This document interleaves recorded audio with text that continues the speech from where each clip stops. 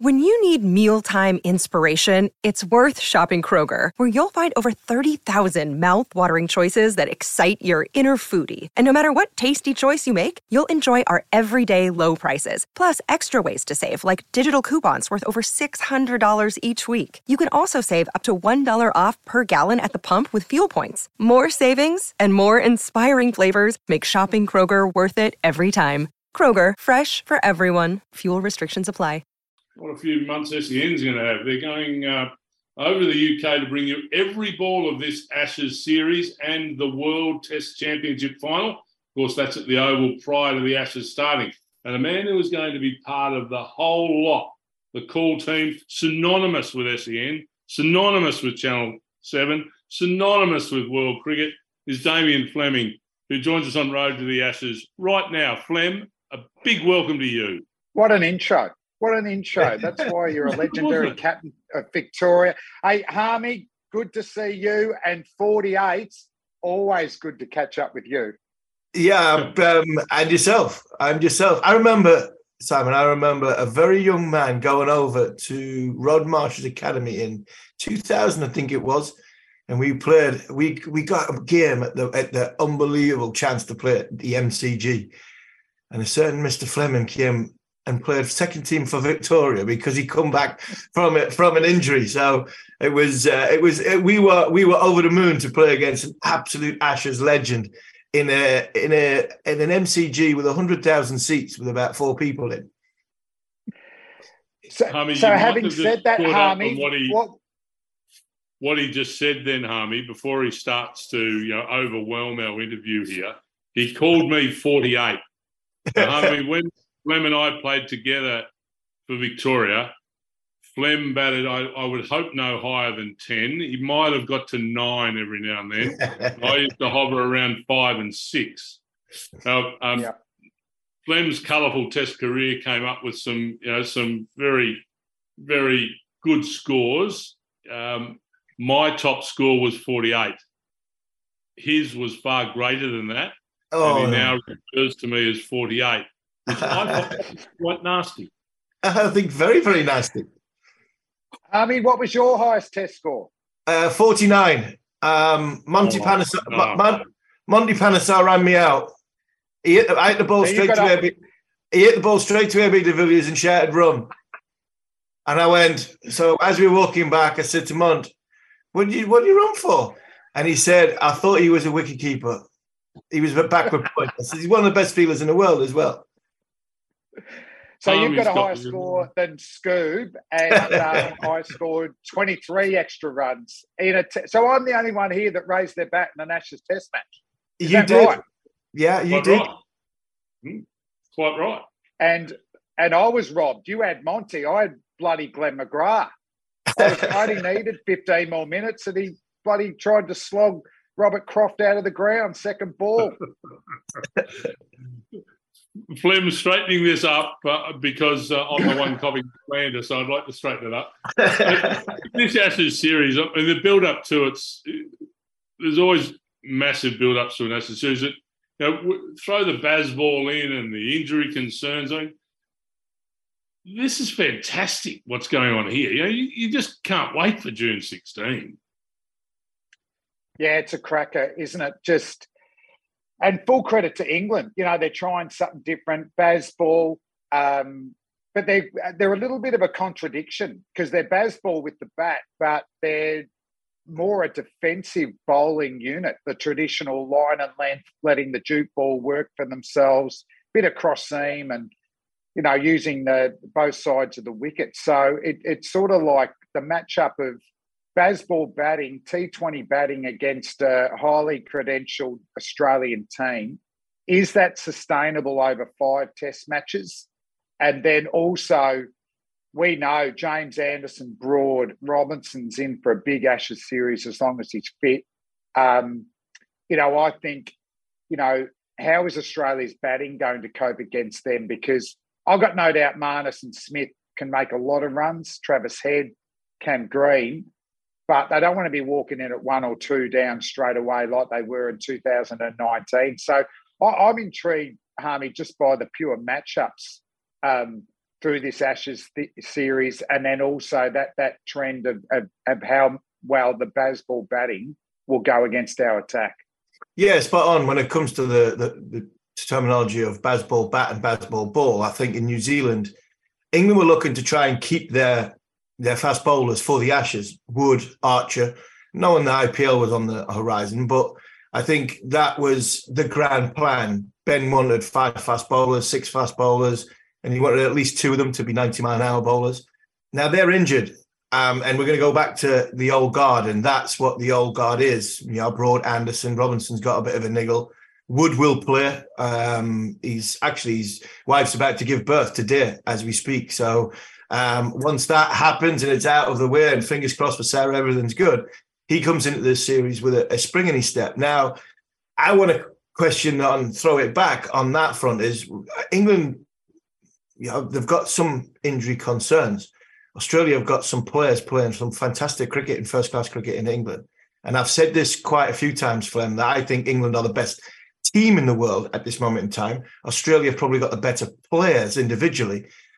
But when you go into that World Test Championship first Test match, do you go in with the best players, or do you go in with the best players who are performing well? And I look at first-class cricket at the minute, and you've got Michael Nesser, who's bowling unbelievable. Sean Abbott bowling very, very well.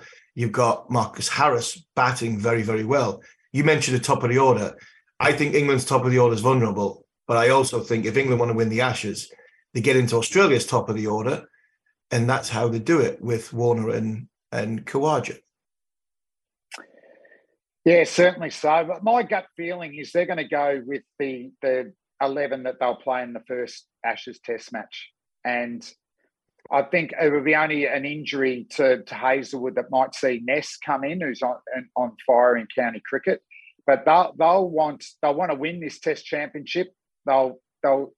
They spoke a lot how over rates cost them last time. So this is something that, you know, they want to win badly, and it also gives them a nice run into that first Test match. So my gut feel is Warner will open with Khawaja.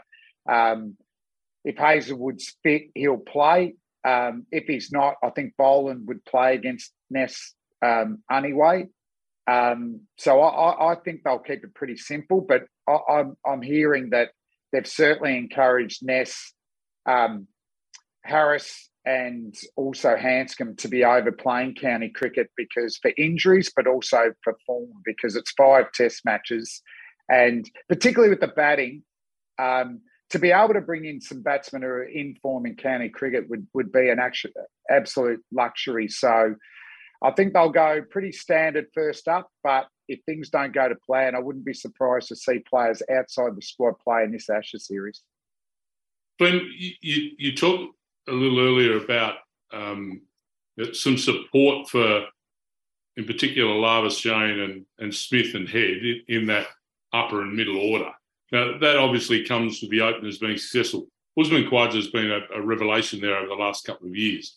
But where do you sit on the Warner situation? And if things do go awry and you have a Marcus Harris peeling off runs for Gloucester, what do you do? When do you make that change? You know, how do you measure how important that is? Well, going back, I would have picked a right-hand opening batsman as someone as a backup opener to Khawaja and Warner. So I've always felt like Cam Bancroft is just a little bit short of Test class, but I saw some refinement in his technique over the summer. He had a very closed technique, which led open to outside edges and also the ball angling in. But he looks to have got a straighter plane of the bat these days. So to go in with 4 left-hand opening batsmen, Harris and Renshaw there as well, I thought, what happens if Broad, Anderson, Robinson get into a groove against our left-handed top-order batsmen? You know, where's the change-up? You know, what are we going to do about being able to play a right-hand batsman? So I would have done that initially, but I've still got Warner ahead of Harris despite the form, because otherwise why pick him? There's no use going to a younger player and having an older player as the backup. I think start with the more established players And if they get themselves out of form, then you bring in the younger players and you move on from there. And Fleming, we've talked about this series, and it's going to be a fascinating series. It's going to be a great series. But the Ashes, there's all baseball, there's all injuries, there's all everything that's going with it. But you can play one way in a normal bilateral series, but that 5-letter word does wonderful things to the mind. I can certainly vouch for that because I did it in Brisbane. But when you talk about the Ashes and what the Ashes means, what does the Ashes mean to Damien Fleming? Experiences you've had in it? Yeah, well, obviously I didn't play as much international cricket as you, Harmy, but for me, the test matches that I played, and Scoob as well, I just thought Ashes were just twice the pressure of any other test match, just because of the tradition built, the original two teams. Even the Tuesday before day one at the Gabba on a Thursday, signing 500 bats, all the English press are coming over. As you know, that running in for the first ball at the Gabba, it's so loud. So for me, I always just thought it was something that I always wanted to play in. My first Ashes series that I remember were Botham's Ashes, 81. And what a series that one was. So I just thought to be able to play in a couple of Ashes series, pour the drinks in 2001. Unfortunately, I couldn't get a gig on that one. It was just another level compared to playing against other nations. And in the two series I played at home, they were pretty good England teams, 94, 95, 98, 99. But once again, as we know, it's the bowlers that dictate test match wins, and you've got to get 20 wickets. And really, when I look at those two series I played in, the reason we dominated really was we had Craig McDermott and Shane Warne in 94, 95, who I think both took over 30 wickets. And then in 98, 99, we had McGrath taking over the fast bowling mantle. Warney was injured for the first 4 tests, and then Stuart McGill took 27 wickets in 4 test matches. So it was about the bowlers. So I see it no differently here.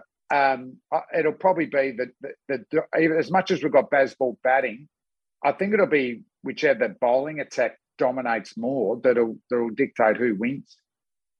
Let's just give you a little reminder, Flem, while you're talking about bowling attacks and those attacks winning test matches. Let's take you back to 1994, the MCG, pretty much a packed house. I want your thoughts after you listen to this bit of audio. Here we go. Fleming took the last one. Merv Hughes before him. Yes! Oh, he's got him! He's got him! It's hat-trick! Yes, he's gone! He's gone! It's a hat-trick! That's a hat-trick to Shane Warne. A great moment in his career. What a catch by David Boone. You won't see many better catches at forward short leg than that one. The Aussies are all around, and have a look at that. Fleming alongside Warne there, the last two to take a hat-trick for Australia. What a moment. Well, he got his hat-trick. You were joyous when he got his. You had your own little opportunity too, Flem. Well, he dropped my bloody second hat-trick, didn't he, Warney? Shocking. What the audio doesn't say, I'd got one in my first test, so I did say to him, mate, do you really want to know how to get a test hat-trick? Because I've already got one. All right, just to calm him. But so I talked him through it, went with the stock ball. And then 5 years later, when I've got the chance to get 2, he bloody drops it, doesn't it? But the late Warney, as we all know, in my time, in a famous team, he was the most famous teammate by tenfold. And he had so much charisma. And he was always going to get the hat-trick that day. And for me, it's one of the highlights of my career. For Warney to get it in front of his home crowd. Booney was actually on his 34th birthday, took the catch. And it was the first time we'd sang the song underneath the Southern Cross-eyed stand when I'd been in the 11. So, for me, it was fantastic memories. But I remember everyone ran in, but the umpire, Steve Randall, hadn't given it out. So I'm the last to run in. So I waited for Steve to put up his finger. So I was the last one in there to celebrate. But, just once again, Warney wasn't going to do it anywhere else but the MCG, a place he owned. And just another little milestone for the great man to tick off, wasn't it? Yeah, and you talk us through your hat trick, Flem. You know, we talk about Ashes hat tricks. We ain't. It's an unbelievable thing to have as a hat trick in Test match cricket. But talk us through yours. Well, unfortunately, I don't think there's any footage. It was in Pakistan, Harmy, and the player I dismissed later got done for match fixing. So we're just still, my teammates are still wondering whether it actually counts. But it's in Wisden, boys, so I'm taking it. So a bit like Stuart Broad not wanting to count the Ashes series because of COVID last year. You're a bit sceptical of yours because of a bit of match fixing. Complications later on have put it into question, Steve. But as I said, is that a little wisdom in your background there? If it's in there, I'm taking it. But for me, just to be able to play, go back to the Ashes series, you know, and to win both of them, you know, and we were lucky. We finished it up pretty early. I think we were singing it by the third Test match in those series.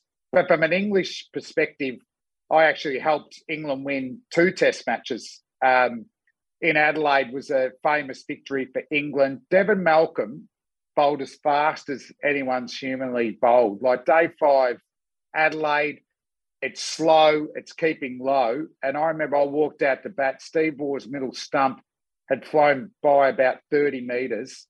And Big Debbie, you know, arching back, that slinging action, I just remember going, no backlift, you could get hurt here. And he ran through us.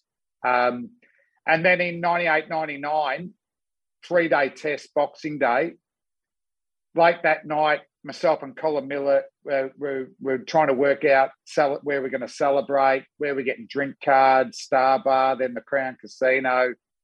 An hour later, we're out there batting, and Dean Headley runs through us, and England win within that 3 days. So no celebrations, no drink cards. Liam, a couple of important points for this Ashes series. Whichever way it goes, who are the guys from either side that are the key ingredients for those teams to have success? From Australia's perspective, you know, I think Steve Smith's going to have to score a lot of runs, him and Marnus. But the player I'm most excited about is Cam Green. You know, that 100 in India. I know he didn't bowl a lot over there, but 6'7", bowls 145 kilometres an hour, bowls a natural outswinger. He's going to love bowling with the Duke delivery ball. So, you know, can it be a massive breakout series for him, like Freddie Flintoff did in 05? And from England, I'm actually going to go the all-rounder, the man who's been a match winner in Ben Stokes. You know, I don't think under Bazball, you know, Stokes, you can't do Bazball unless the captain and coach both embrace it. And Baz and obviously Ben are well aligned and they want to go that way. Has his game regressed a little bit? Possibly. So can he get it back up to that vintage 2019? He's been a wonderful Ashes player. Can he still come on and get handy wickets? And he's batting. Sometimes it looks for me, he's fully embraced Bazball, but maybe he needs to give himself a little bit more time with the bat, because we know if captains have bad Ashes series, you know, it can impact the whole team. So I think it's a real big series for both all-rounders in these teams. Flem, been fantastic to have a chat. Look forward to hearing your dulcet tones right across the series on SEN. We know, and you've already let us know that you're looking forward to getting over there and bring on June 16, I say. Yeah, can't wait. Let everyone know Harmy's got a higher test score than you, 48. I'll catch up with you over there, Harmy. Yeah, look forward to it, Flem. Catch you later, mate. Thanks for coming on. Have a beer on me, you two. Oh, we will. Don't worry about that.